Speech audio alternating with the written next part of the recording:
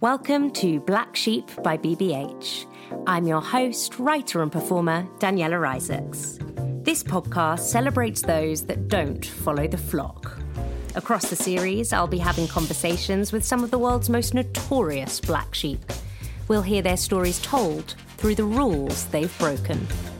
Black Sheep is a podcast about rules and how to break them.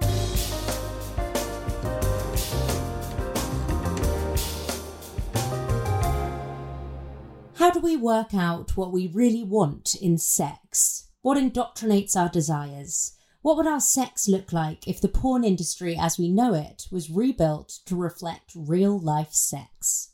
Meet Cindy Gallop, the social sex activist and our black sheep this week. After 30 years of building a golden reputation in advertising, which culminated with her being awarded the globally recognised Advertising Woman of the Year accolade, Cindy decided to make a bold career shift.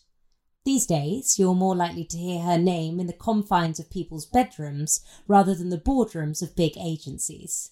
Since 2009, Cindy has been pioneering a social sex revolution with her business Make Love Not Porn, a social sex tech platform where real people share real sex. Cindy launched the venture after realising that the men she was having sex with were infuriatingly conditioned by the misogynistic porn they'd grown up with. As a result of the funding challenges that she's encountered due to the societally deemed shameful subject matter of Make Love Not Porn, Cindy is raising the world's first and only sex tech fund, All Sky Holdings, and she hopes to raise $200 million. During the pandemic, Cindy has stated, "The world is more in need of love, intimacy and human connection than ever before. Make Love Not Porn might just be the first sex tech platform to help us get there." Cindy, welcome to the Black Sheep podcast. What an honour to have you here. Thank you, Danielle. Delighted to be here. The podcast is, of course, called Black Sheep, so I always like to kick things off by asking, do you think of yourself as a black sheep? Well, of course I do, because I am originally a black sheep, having worked at BBH for 16 years in London, Singapore and then New York. So in that sense, I'm literally a black sheep. But, I also absolutely subscribe to where that expression came from. You know, BBH's ad for Levi's way back in the day that had one black sheep in the middle of a flock of white sheep and the tagline, "When the world zigs, zag." And I completely concur with that. I'm all about when the world zigs, zag. And do you feel like you've always zagged? I think as long as I've consciously been able to, because we are all the product of our own social conditioning. And, I'm as much a product of the insecurity that we imbue women with from the moment they're born. So no, I wouldn't say I'd always done that, but I think I probably began doing that relatively early on. And obviously, BBH is a great encourager of that. So I was delighted to join BBH back in 1989 and actively be exhorted to do so. So do you think in your upbringing you were conditioned to be a sheep rather than a black sheep?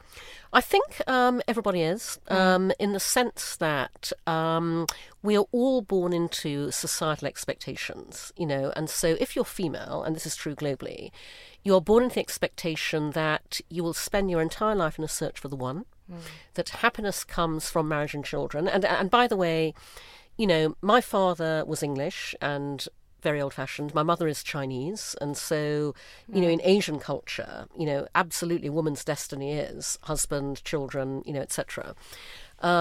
So I think, as much as any of us is, basically, especially if we're female. I really want to hear your journey from being encouraged to be a sheep to your absolute celebration of being a black sheep. And I think the way we can do that is by going through your 3 broken rules. So, Cindy, will you kick us off, please, by telling me the first rule that you have broken?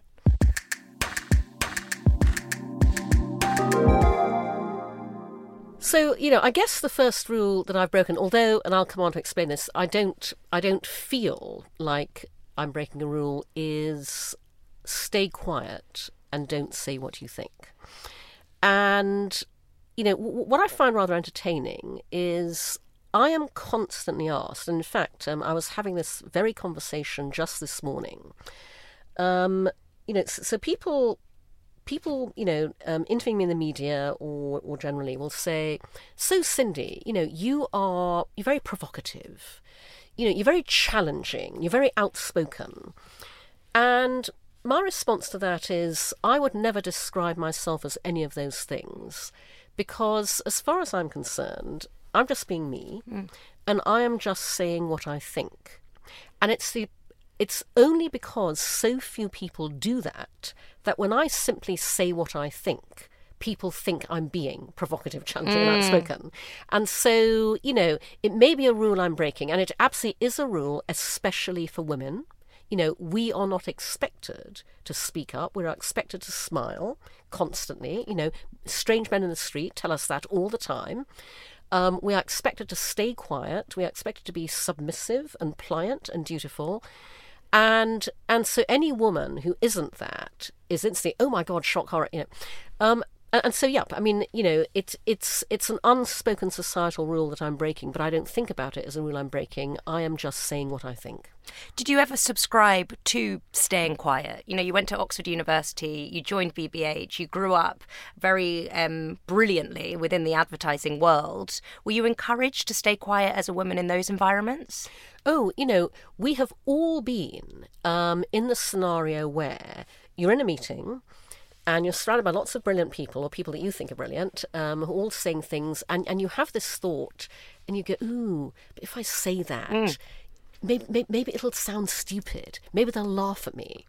And then somebody else, usually a white man, says exactly the same thing. Everyone goes, great point, Roger. And you go, damn. I will undoubtedly have had my own experience of that in the past. But, I just, learnt over time. And actually, what I would say to people these days is, so I live my own philosophies. And one of my own philosophies is that change happens from the bottom up, not the top down. Every one of us, every day, taking micro-actions. And micro-actions are really easy, tiny, small actions, so easy to do, why won't you do them? Every one of us taking micro-actions every day to change what we want to see change, cumulatively it adds up at scale to enormous impact. And there is one micro-action I recommend to everybody. And I explain that this is a micro-action that requires no talents, training or skills, but it is the single micro-action that, the moment you begin taking it, it will most dramatically transform your career and your life going forwards. And it's this very simple micro-action. It's simply say what you think. And then I go, no. Say what you really think. Because we don't. Especially if we're female. As women, every day we are man-interrupted, mansplained to, talked over, ignored, not listened to, not heard. And so we must say what we think because, first of all, you are hired into your company, into your business, for the unique value that you bring to the table. If you do not say what you think, you are not delivering that value. But secondly, because quite often, in a world which stifles women, it is only by saying what you think that you realise what you think. When you begin articulating what you really think and feel, you begin understanding what your responses really are to something happening at work, any given situation. And then the third reason to say what you think is I'm a huge fan of be your own filter. When you say what you think, when you deliver your unique insights, you should absolutely be valued and celebrated for that. And if you are working somewhere that does not value what you uniquely bring to the table, what you contribute, then get the fuck out. Do you think a lot of people are stuck in places where they aren't valued for saying what they think and therefore they're conditioned to continue to shut up? Absolutely. How do you get out then? You just do.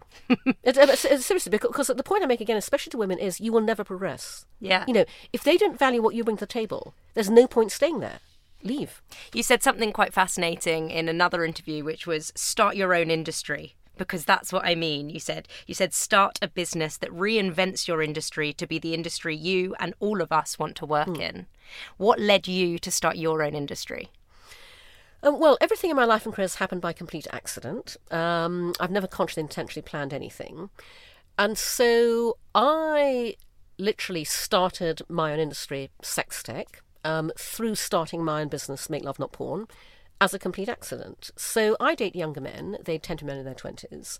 And 12 or 13 years ago, I began realising through dating younger men that I was encountering what happens when two things converge. And I stress the dual convergence because most people think it's only one thing. I realised I was experiencing what happens when today's total freedom of access to hardcore porn online meets our society's equally total reluctance to talk openly and honestly about sex. When those two things converge, porn becomes sex education by default in not a good way. Mm-hmm. So I found myself encountering a number of sexual behavioural memes in bed. I went, whoa, I know where that behaviour is coming from. Yeah.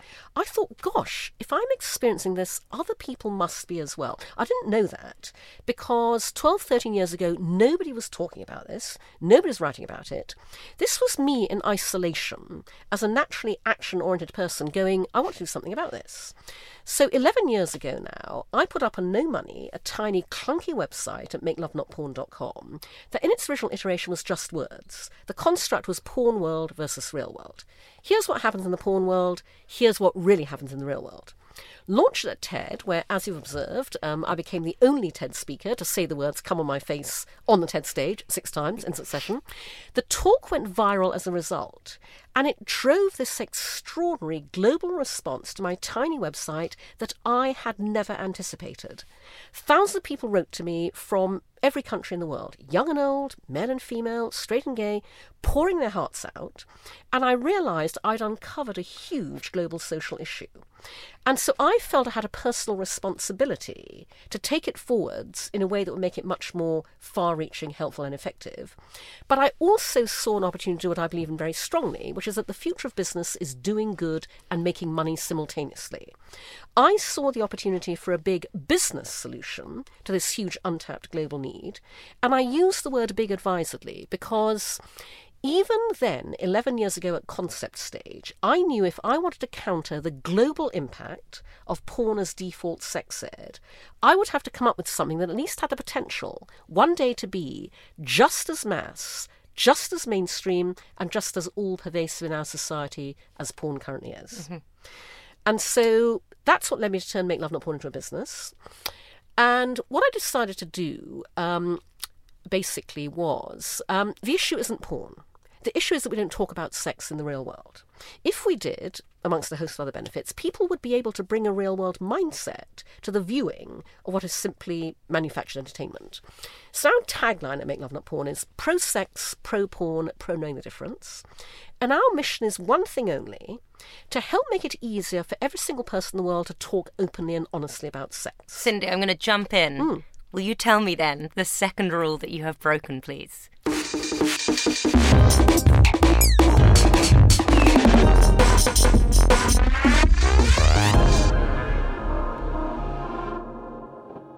Well, obviously the second rule I've broken is don't talk about sex. And this is what Make Love Porn is all about. And, you know, the reason we exist to make it easy to talk about sex is in two areas. The first is in the public domain. By that I mean parents to kids, teachers to schools, everyone to everyone. But the second is, even more importantly, to talk about sex openly and honestly privately in your intimate relationships. And the reason that's so key is because we do not talk about sex, it is an area of rampant insecurity for every single one of us. We all get vulnerable when we get naked. Sexual ego is very fragile. People therefore find it bizarrely difficult to talk about sex with the people they're actually having it with while they're actually having it. Mm-hmm. Because in that situation, you are terrified that if you say anything at all about what's going on, if you comment on the action anyway at all, you will potentially hurt the other person's feelings, put them off you, derail the encounter, potentially derail the entire relationship, but at the same time, you want to please your partner. You want to make them happy. Everybody wants to be good in bed. Nobody knows exactly what that means. And so you will seize your cues from any way you can. If the only cues you've ever seen are in porn, those are the ones you'll take to not very good effect. And so, given this mission of talk about it, I decided to take every dynamic in social media and apply them to this one area no other social network platform will go in order to socialise sex and to make real-world sex and talking about it socially acceptable and therefore ultimately just as socially shareable as anything else we share on Facebook, Tumblr, Twitter, Instagram. So, And that's why 7 years ago I launched MakeLoveNotPorn.tv, which is an entirely user-generated, crowdsourced video sharing platform that celebrates real-world sex. Anyone from anywhere in the world can submit to us videos of themselves having real-world sex, but we are very clear what we mean by this. We are not porn. We are not amateur. We are building a whole new category on the internet that never before existed, social sex.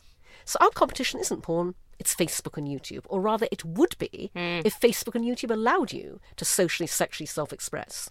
So social sex videos on Make Love Not Porn are not about performing for the camera. They're just about doing what you already do on every other social platform. Capture what goes on in the real world, as it happens, spontaneously, in all its funny, messy, glorious, silly, beautiful, ridiculous, wonderful humanness. We curate to make sure of that. I designed to Make Love Not Porn around human curation, very important. Our curators watch every single video submitted from beginning to end. We don't publish unless it's real. And we have a revenue-sharing business model. Our members pay to subscribe, rent and stream social sex videos.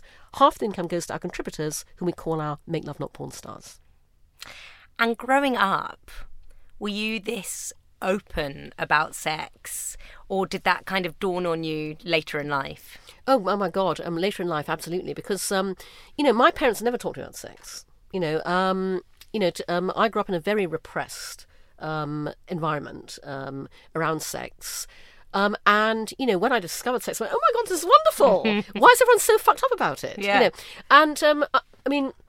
That did not feed into anything until all those years later when, as I say, I started Make Love Not Porn by accident. But for a long time, I just thought, the way we are as a society around sex is just so messed up. And so when I'm even feeling awkward talking about sex with you. So it just shows how conditioned I am. When you were in bed with those younger men, was there a wake up moment where you were just like, something has to be done? It honestly, it really wasn't as thought through as that. I mean, it was a gradual realization. I thought, I've seen these moves. I've heard that voiceover, et cetera, et cetera. Oh my God, this is all they're learning from porn. And then it was just, as I say, I wanted to do something about it. And it began as a little side venture. I did not think, oh my God, this is my mission to bring to the world. I just thought, golly, I think the world needs this and let's do something about it. As I said, I'm a naturally very action-oriented person. When I see an issue, I do something to address it. I don't just talk about it. And so how, if we're talking about kind of micro changes, how can we change it on the outside? With another person in bed. Right. Basically, the micro actions that I give people to support what I'm doing, and to support. So at Make Love Not Porn, we call ourselves the social sex revolution. The revenue part is not the sex; it's the social. And actually, if you don't mind, Daniel, I want to just, before I answer that question specifically, I want to drill a bit more into what I mean by social sex, because we are doing something utterly unique. So porn is purely and simply masturbation material. That's its role. We are not just that. We are that too, by the way, very happy to be that. But we are many more socially beneficial things on top of that. So, for example, social sex is enormously reassuring because we celebrate real-world everything. Real-world bodies, real-world hair, real-world penis size, real-world breast size. You can talk body positivity all you like. You can preach self-love. Nothing makes you feel great about your own body like watching people who are no one's idea of aspirational body types getting turned on by each other, desiring each other, having a bloody amazing time in bed. Our mantra is everybody is beautiful when you're having real-world sex. And they really are. Then, we celebrate the accidents, the awkwardness, the messiness. If you only learn about sex from porn, porn teaches you that sex is a performance. Nothing must go wrong. Oh my God, it did. How embarrassing. I don't know. Speak about anybody ever. Whereas we go, if you can't laugh at yourselves in bed, when can you? Yeah. And in our videos, ridiculous things happen because this is the real world. And then importantly, we celebrate emotion, love, intimacy, feelings. One man wrote to us now, Make Love Not Porn stars, and he said, the sex in that video was incidental. I want what you guys have. I saw the way you looked at each other. I saw the way your eyes met. I hope one day I can meet someone and have that. We get very moving emails. But the overarching goal of all of this, and this ties into the point about communication, is I designed to Make Love Not Porn around my own beliefs and philosophies, one of which is that everything in life starts with you and your values. And so I regularly ask people this question: what are your sexual values? And nobody can ever answer me because we're not taught to think like that. Yeah. Our parents bring us up to have good manners, a work ethic, sense of responsibility, accountability. Nobody ever brings us up to behave well in bed.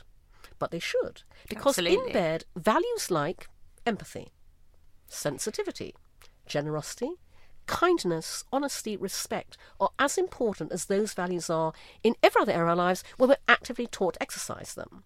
And so in that sense, what we are doing could not be more relevant in the era of Me Too. Yeah, I was just thinking that. Because right now, everybody is quite rightly talking about consent. Everybody's writing about consent. There are lots of thoughtful, nuanced, insightful think pieces out there about consent. Here's the problem. Nobody knows what consent actually looks like in bed. Nothing educates people as to what is great consensual communicative sex, good sexual arousal and good sexual behaviour, like watching people actually having that kind of sex. And we are the only place on the internet you can do that. Every one of our videos is an object lesson in consent, communication, good sexual arousal and behaviour. We are literally education through demonstration. And so, to your question, I mean, I absolutely role model everything my venture is about, because, and the ironic thing about this is, I said Make Love Not Porn was an accident. What is no accident is my background is over 30 years working in advertising. I've spent 30 odd years working in the business of communication. I know, therefore, that everything great in life and business is born out of great communication. Sex is no different. Great sex is born out of great communication. That's what I do, and that's what I'm trying to help other people do. And so how, just thinking about consent in the bedroom during sex, how do you choose what that is? Being the curator, looking at the people, how do you know what it is? So our only criteria for our social sex videos is that they're real and consensual. Everyone's having a good time. Now, and I'm gonna answer that question by contextualizing it, because the young white male founders of the giant tech platforms that dominate our lives today are not the primary targets, both online and offline, of harassment, abuse, sexual assault, violence, rape. Therefore, they do not, and they did not, proactively design for it. Those of us who are most at risk every single day, women, people of colour, LGBTQ, the disabled, we design safe spaces and safe experiences. I and my team spent literally years concepting and designing Make Love Not Porn before we ever built it, because we knew if we were going to invite people to something they'd never done before, socially share their real-world sex, we had to think through every possible ramification to create a completely safe and trustworthy space. As a result, we operate unlike anybody else in the adult sphere, and in fact, unlike anybody else on the internet, period. So, for example, it is not possible to complete our submissions process if your video is not fully consensual, legal, everyone's over 18. We require 2 forms of visual ID and full identifying details for every participant, including, by the way, if you've chosen to have somebody else behind the camera. Even we never see who they are. We have to know exactly who they are. 2 forms of visual ID. It is not possible to even submit, let alone ever have published, anything not consensual or legal. Then, when you submit your video, as I said, we do something nobody else does, human curation. That is what Facebook and YouTube et al. Should have designed themselves around from the get-go. And by the way, it's eminently scalable. It's built into our business plan. You know, our curators watch every single video from beginning to end. We do that just to make sure it's real, but obviously it allows us to see everything that's going on. Then, when we accept your video, we will then engage with you, the Make Love Not Porn stars, personally. So we will talk to you through your chosen channel, by the way. You can tell us whether you prefer text, email, Skype, phone, whatever. You know, we'll talk to both halves of the couple. And by the way, we do that to handhold, answer questions, reassure, but we begin building a personal relationship with every one of our Make Love Not Porn stars from the moment they submit their first video. If you're at all worried about your employer, your college, it's fine to be anonymous. You can wear masks, faces in shadow, out of frame. About half our Make Love Not Porn stars choose to do that. The other half are happy showing their faces. And we help. We have a how-to section on our blog that includes a post called How to Shoot a Banging Real-World Sex Video Without Ever Showing Your Face. Okay. Your video is only viewable on our platform by our members, and only by the members who've actually paid to rent and stream it. And the reason we operate a rent and stream model, not a download and own, is because our commitment to you as a Make Love Not Porn star is the moment anything changes, your relationship, your life, your circumstance, even just your mind. You tell us, we'll take your videos down, they're gone forever, they're nowhere else on the internet. You can literally have us publish a video one day, you can change your mind overnight, we'll take it down the next. Nobody else does that, by the way. Yeah. And we're also building our community offline as well as online. The ability to do this is a bit constrained by lack of funds, but we invite our Make Love Not Porn stars to come and meet us over drinks and each other. And those are wonderful community building events. How did you get the first person to contribute? So that's a great question, Danielle, because obviously we had to seed the platform with content pre-launch. Right.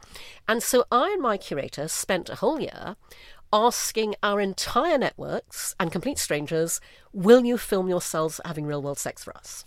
And so every time I had a conversation about Make Love Not Porn, I would end it by asking, would you be interested in contributing content? And I would always ask this question regardless of whether I personally thought the person I was talking to would or wouldn't. Which is how I found out that 99.9% of the time the answer is yes. To the extent that I literally had to force my facial features to stay immobile. I want to go, what? We have discovered the desire to do this lies a lot closer to the surface than many more people would ever have thought. And given a reason, given our social mission, our social values, people jump at the chance. And here's the fascinating thing, because we're a social experiment. We're learning all the time. So our Make Love Not Porn stars tell us that socially sharing their real-world sex has been as transformative for them and their relationships as socially sharing everything else has been for the world at large.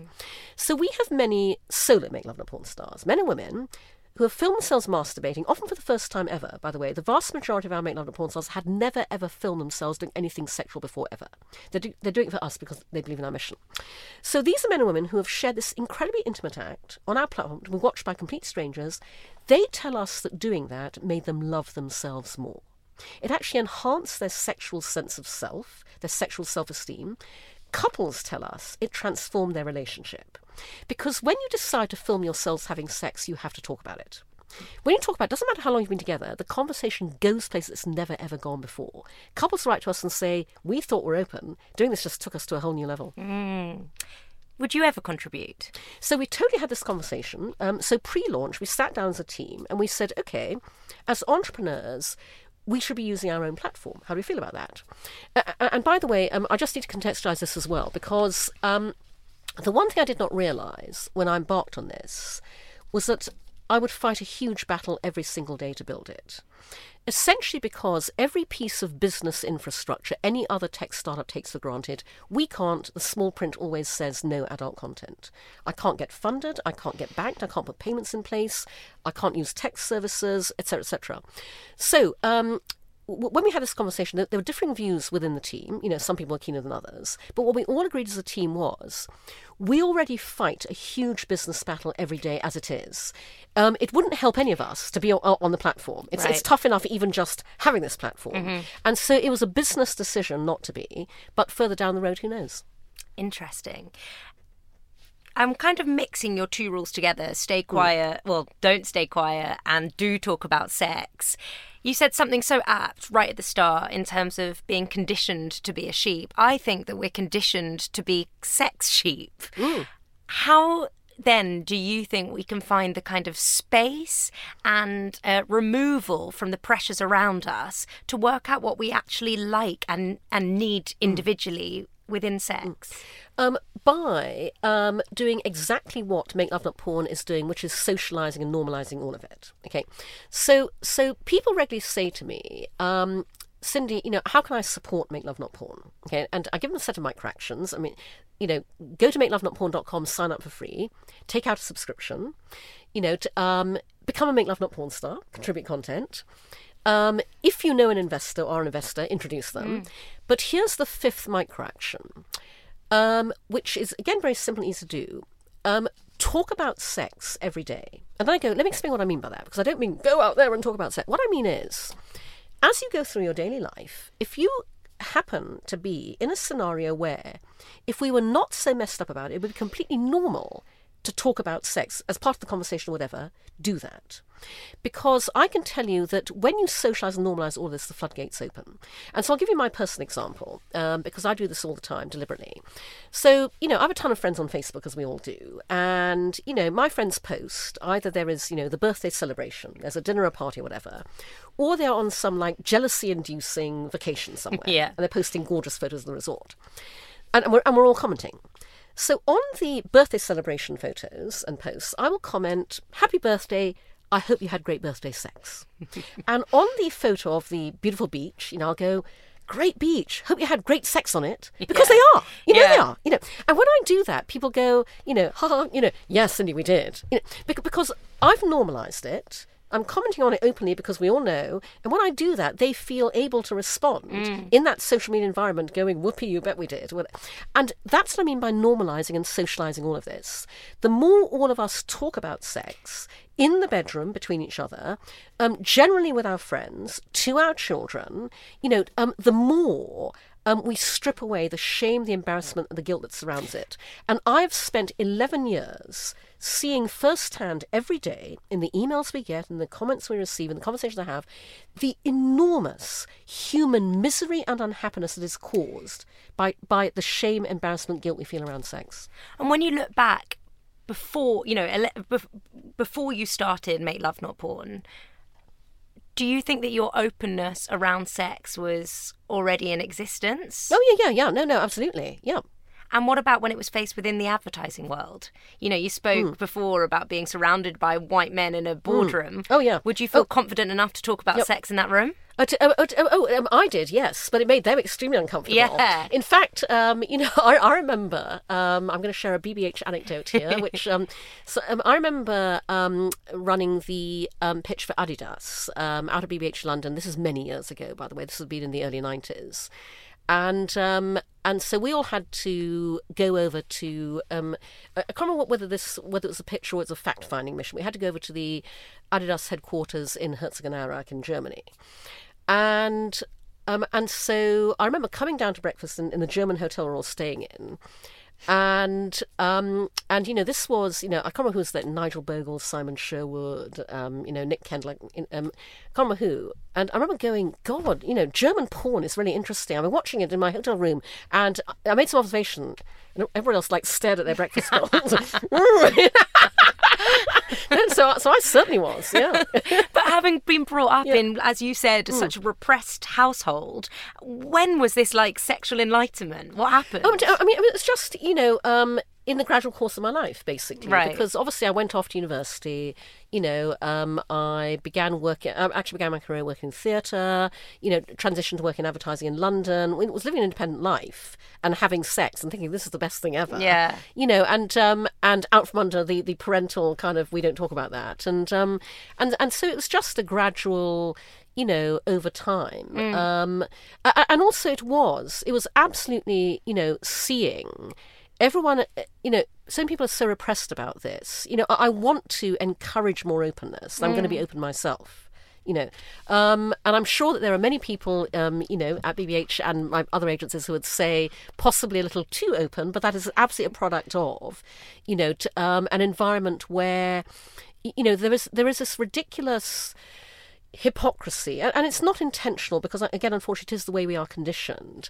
But this is precisely why it's so important to talk about sex, because when we don't, bad things happen. And so I said to you earlier that Make Love Porn exists basically to promote consent, communication, good sexualizing, good sexual behaviour. This is my vision of the world when, if I can get Make Love Not Porn funded to scale, I want to be the Facebook of social sex. This is what the world will look like. Parents will bring their children up openly to have good sexual values and good sexual behaviour, in the same way they currently bring them up to have good values and good behaviour in every other area of life. We will therefore cease to bring up rapists. Because the only way that you end rape culture, and this really is the only way, is by inculcating in society and openly talked about, understood, promoted, and very importantly, aspired to gold standard of what constitutes good sexual values and good sexual behaviour. When we have that, we also end Me Too. We end sexual harassment, abuse, violence, all areas where the perpetrators currently rely on the fact that we do not talk about sex to ensure their victims will never speak up, never go to authorities, never tell anybody. When we end that, we massively empower women and girls worldwide. When we do that, we create a far happier world for everybody, including men. And when we do that, we are one step closer to world peace. I talk about Make Love Not Porn as my attempt to bring about world peace, and I'm not joking. I can totally understand that. I guess, and this is most probably due to my own conditioning, I'm kind of desperate to ask you a question, which is, do you think there's any advantage to there being some sense of allure around sex? And what I mean by that is secrecy. So I get occasional questions of this sort, usually from some frightfully nice woman interviewing me for the BBC, going something I've like, put that hat on just for this question. I'll take it off after. No, going, but Cindy, sex is a sacred, private thing. Don't you feel that what you're doing with Make Love Not Porn cheapens it? My response to that, Danielle, and to you is, do me a favour. Go to Google and enter into the search box the word porn, like millions of children do every single day. Look at the 10 sites that appear on page 1 of Google when you do that. Go to each one of those sites, take a long, hard look at the homepage, and then tell me I should not be doing what I'm doing. Mm-hmm. The facts prove it.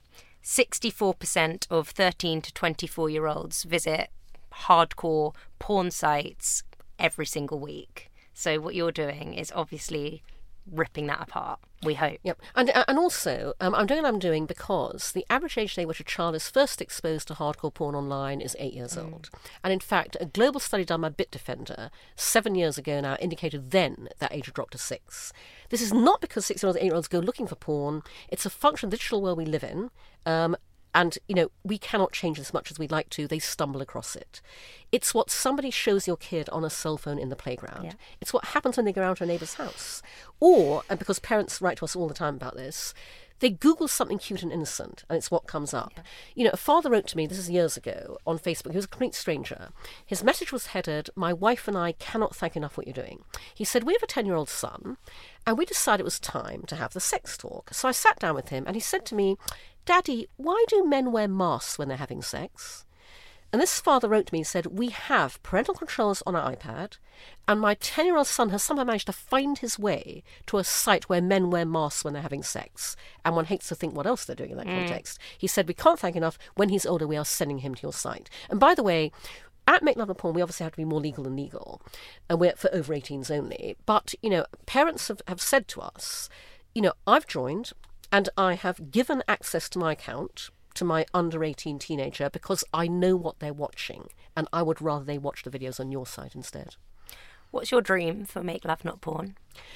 I need $10 million. $10 million in funding to scale it, to be able to really have an impact. And by the way, Daniela, right now, even in our micro way, Make Love Not Porn has the power to do something extraordinary. We are changing people's sexual attitudes and behaviour. A young man wrote to us just a couple months ago. He was a blue-collar worker. And by the way, I love this because I designed Make Love Not Porn to be a mass-market mainstream brand. He works in a factory.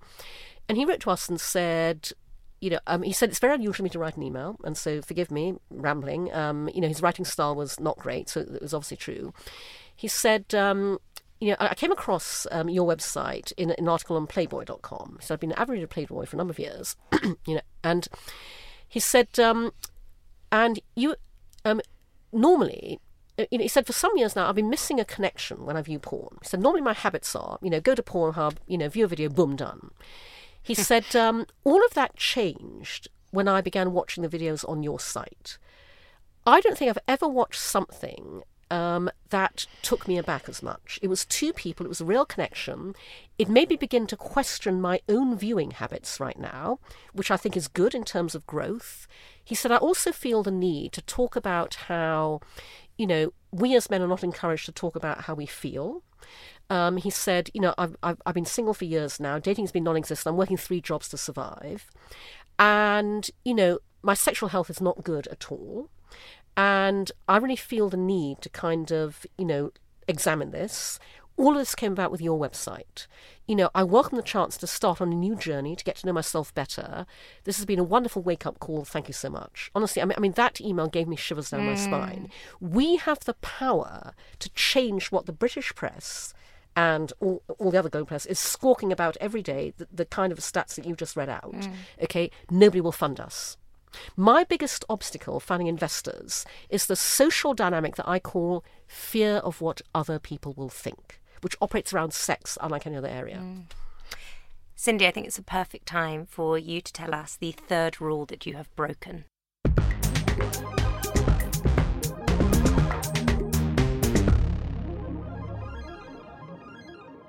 So the third rule I've broken is don't talk about money. And the reason I think it's so important to break that rule is I regularly encourage women to be unashamed about setting out to make an absolute goddamn fucking shit ton of money. And I articulate like that because I say to women, that is how much money I want you to make. And the reason for that is because when we all make an absolute goddamn fucking shit ton of money, we can then use that money to fund other women, to support other women, to help other women, to donate to other women. We need to build our own financial ecosystem because the white male one is not working for us. I'm a female founder, and by the way, I represent the triple whammy of unfundability. I'm female, I'm older, I have a sex tech startup. But for women founders generally, only 2.8% of all venture capital funding goes to female-founded ventures. I mean, that's how ludicrous the gender gap is in investment. And so, we need women to make a lot more money in order to fund the brilliant ideas that the rest of us have to make a real impact on the world.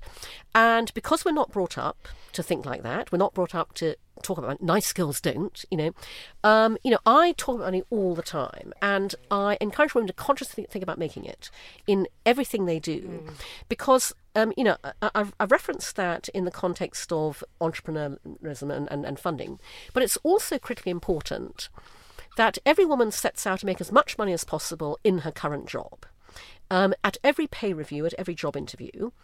And by the way, the number you ask for is always the highest amount you can say out loud without actually bursting out laughing. But the reason that's important is, I say to women, if you don't do that, when the leadership at your company look down the giant Excel spreadsheet of every single salary in your company, and when they see, as they will, that all the men are paid more than the women, in their mind, that translates into that's because the men are better than the women. And so you need to be paid as much as you possibly can to fly the flag for all of us, because when we are compensated equally, we are worth just as much in the eyes of the leadership. Why do you think there is that shame, which is kind of, probably not strangely, but it's just the same as the shame we feel around talking about sex? Why do you think as a woman or women we find it difficult to talk about money? Because of, again, deliberate female social conditioning. So men are brought up to understand that at some point they will have to go out in the world and get a job. They are the breadwinner. They have to make money. Money is how success is measured. We are not brought up in the same way. We are brought up to think that a man is a financial strategy. That you find your Prince Charming and marry him, and you'll live happily ever after and he'll support you. A man is not a financial strategy. And so, again, I encourage women to think about making money from as early an age as possible, because you need to support yourself. And when you support yourself, you'll be able to make so many more life choices you are not able to when you've bought into the idea that you have to look for a husband. So do you think that happiness equates to having a lot of money? I don't think that happiness equates to having a lot of money. I think happiness equates to the things you can do with a lot of money that will make both you and a lot of people happier. Because I see all the time female founders with brilliant ideas who cannot get them funded. Okay, and quite often those ideas, a bit like Make Love and Porn, are the counterpart for male-centric worldview ideas. And by the way, a lot of those ventures, we use them as much as men do, but they need to be balanced out by a female lens, female worldview, so I'll give an example. Dating, okay, Tinder, all male founding team, all male dev team, all male VCs funding it, therefore all male advisory board until quite recently. I think they've now put one woman on, okay. Therefore, what you have is an app focused entirely on a male-centric worldview, which is that the only criteria of dateability is utterly superficial, looks. Swipe right, swipe left. And when that operates at the scale that it does globally, the concept of swipeability, of instant dismissal, has now embedded itself into our popular consciousness. Okay, now I know a ton of young women who wanted to start up dating apps where you could find relationships, you could find love, could not get fun for love nor money, had to give up. Okay, and men are the poorer for it. Because, by the way, there's many women as men who want casual sex, but there are as many men as women who want love. I often say I wish society understood the opposite of what it thinks is true. Women enjoy sex just as much as men, and men are just as romantic as women. And neither gender is allowed to openly celebrate that fact. I have, a young male friend. He's a very dear friend. He is in his late 20s. I've known him for a long time. And he has quite a high profile in the tech world, and so the people who'll be very surprised to hear this, but he has never ever had casual sex because he has to be in love. He's not interested in having sex with a woman that he's not in love with. And there are many more men like him. And so what we need is, operating at the same scale, the female lens worldview app that counterbalances Tinder. And by the way, Make Love Not Porn counterbalances Tinder. But we're not getting funded. So you've just said very clearly, go into a room and talk very openly about money. How are you trying to do it with Make Love Not Porn? So first of all, I designed Make Love Not Porn's business model around my own philosophies, one of which is that I believe that everybody should realise the financial value of what they create. And I feel that particularly strongly because my background is theatre and advertising.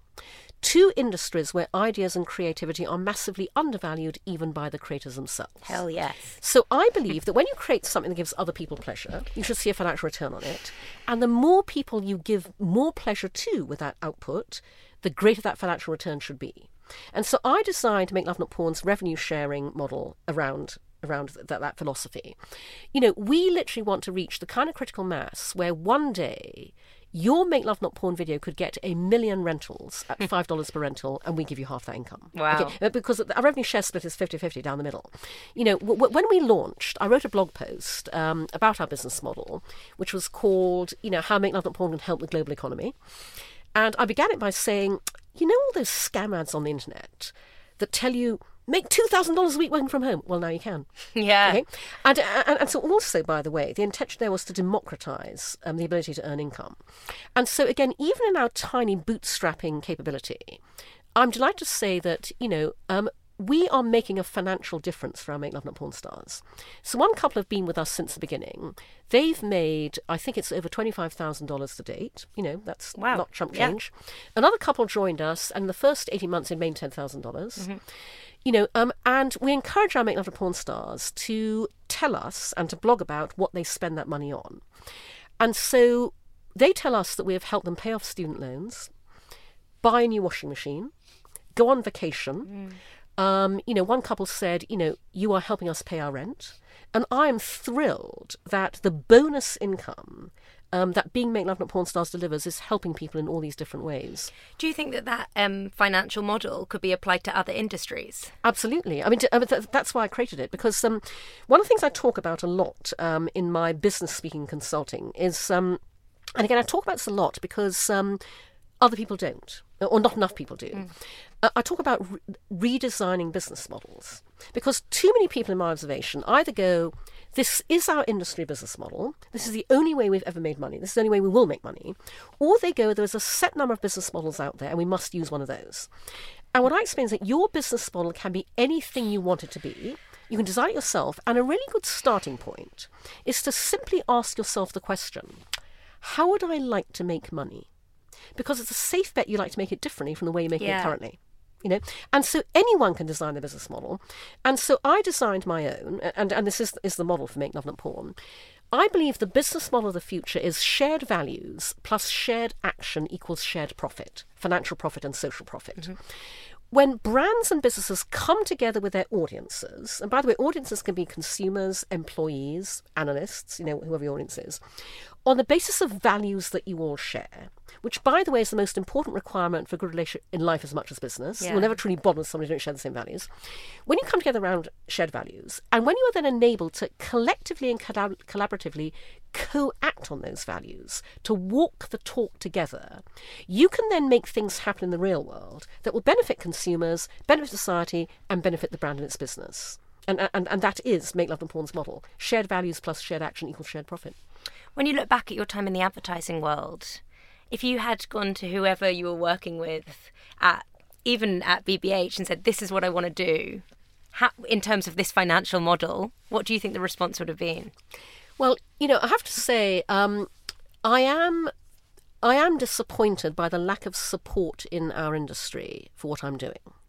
Because Make Love Not Porn is our industry's holy grail. It's a huge creative idea designed to change the world in a very profound and socially beneficial way that is designed to do a huge amount of good and make a huge amount of money.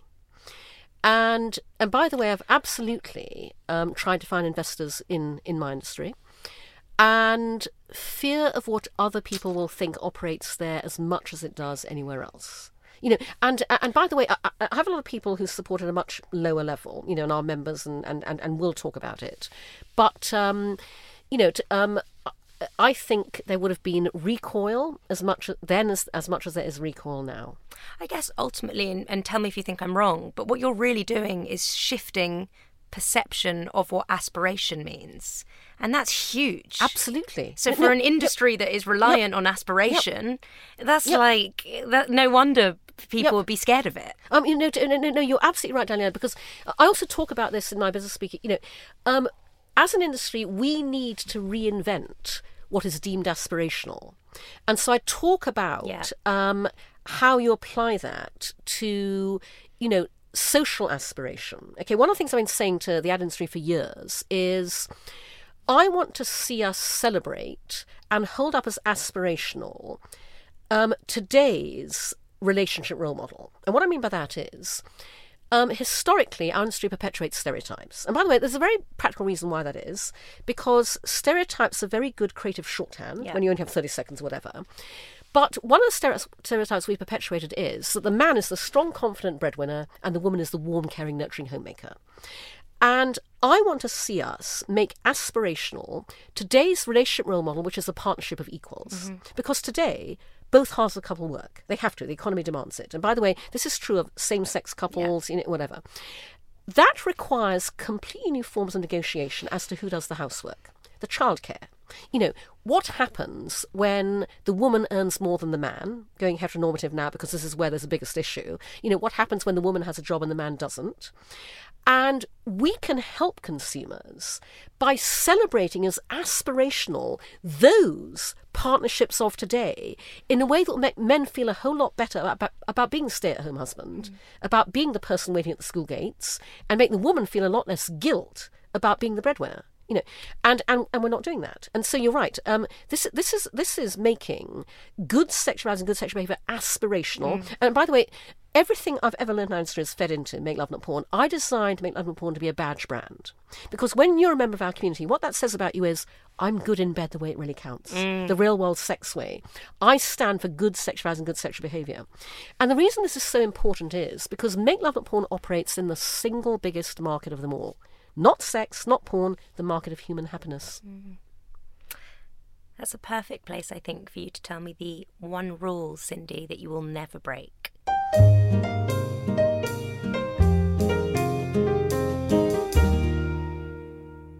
The one rule that I will never break, and I urge everybody else not to break, is my personal rule of don't give a damn what anybody else thinks.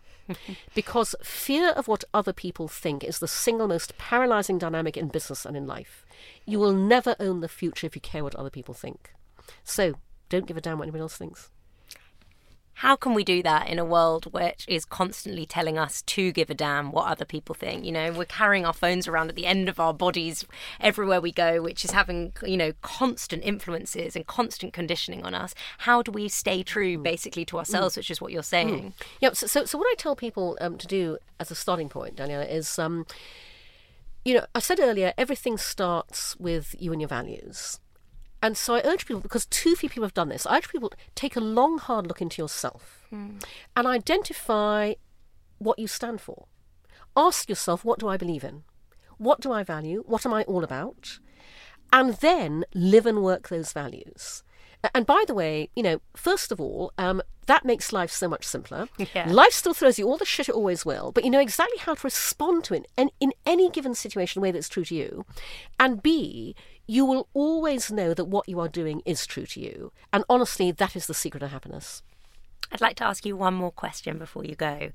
Over the past 11 years, what have you learnt about love and sex that you didn't know before? I think, what I didn't realise as much before, and what I now know, not least because of all the human stories that have been shared with me of kind of the opposite, the impact porn has as default sex ed when we don't talk about sex in the real world. The single biggest turn on in the entire world is to be in bed with somebody and know they're having a bloody amazing time because of you. And in this context, I quote William Blake, who totally got it right, back in when he was writing in, the 18th century. He wrote this very simple poem, and it was heteronormative because those were the times, but it applies to everybody.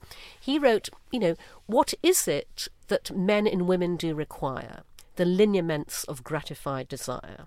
What is it that women and men do require? The lineaments of gratified desire. That is as true today as it's ever been. And unfortunately, there are a lot of people out there having very bad sex and never experiencing the gloriousness of knowing that somebody else is having a wonderful time in bed because of you. And that is what Make Love Not Porn is making happen. And what we know from what our members report to us, we are making happen. We are enabling them to communicate better around sex, to get to better sexual relationships, to get to better relationships, to get to better lives. Cindy, thank you. I hope that every single listener signs up now to Make Love Not Porn, makes a keen effort to go out and talk very confidently about sex. I know I will. Thank you. And become a Make Love Not Porn star. Yeah, share your real world sex with us. Porn star. And if you know an investor, hook a girl up. Cindy at makelovenotporn.com. Thank you so much, Cindy, for being such a sexual revolutionary.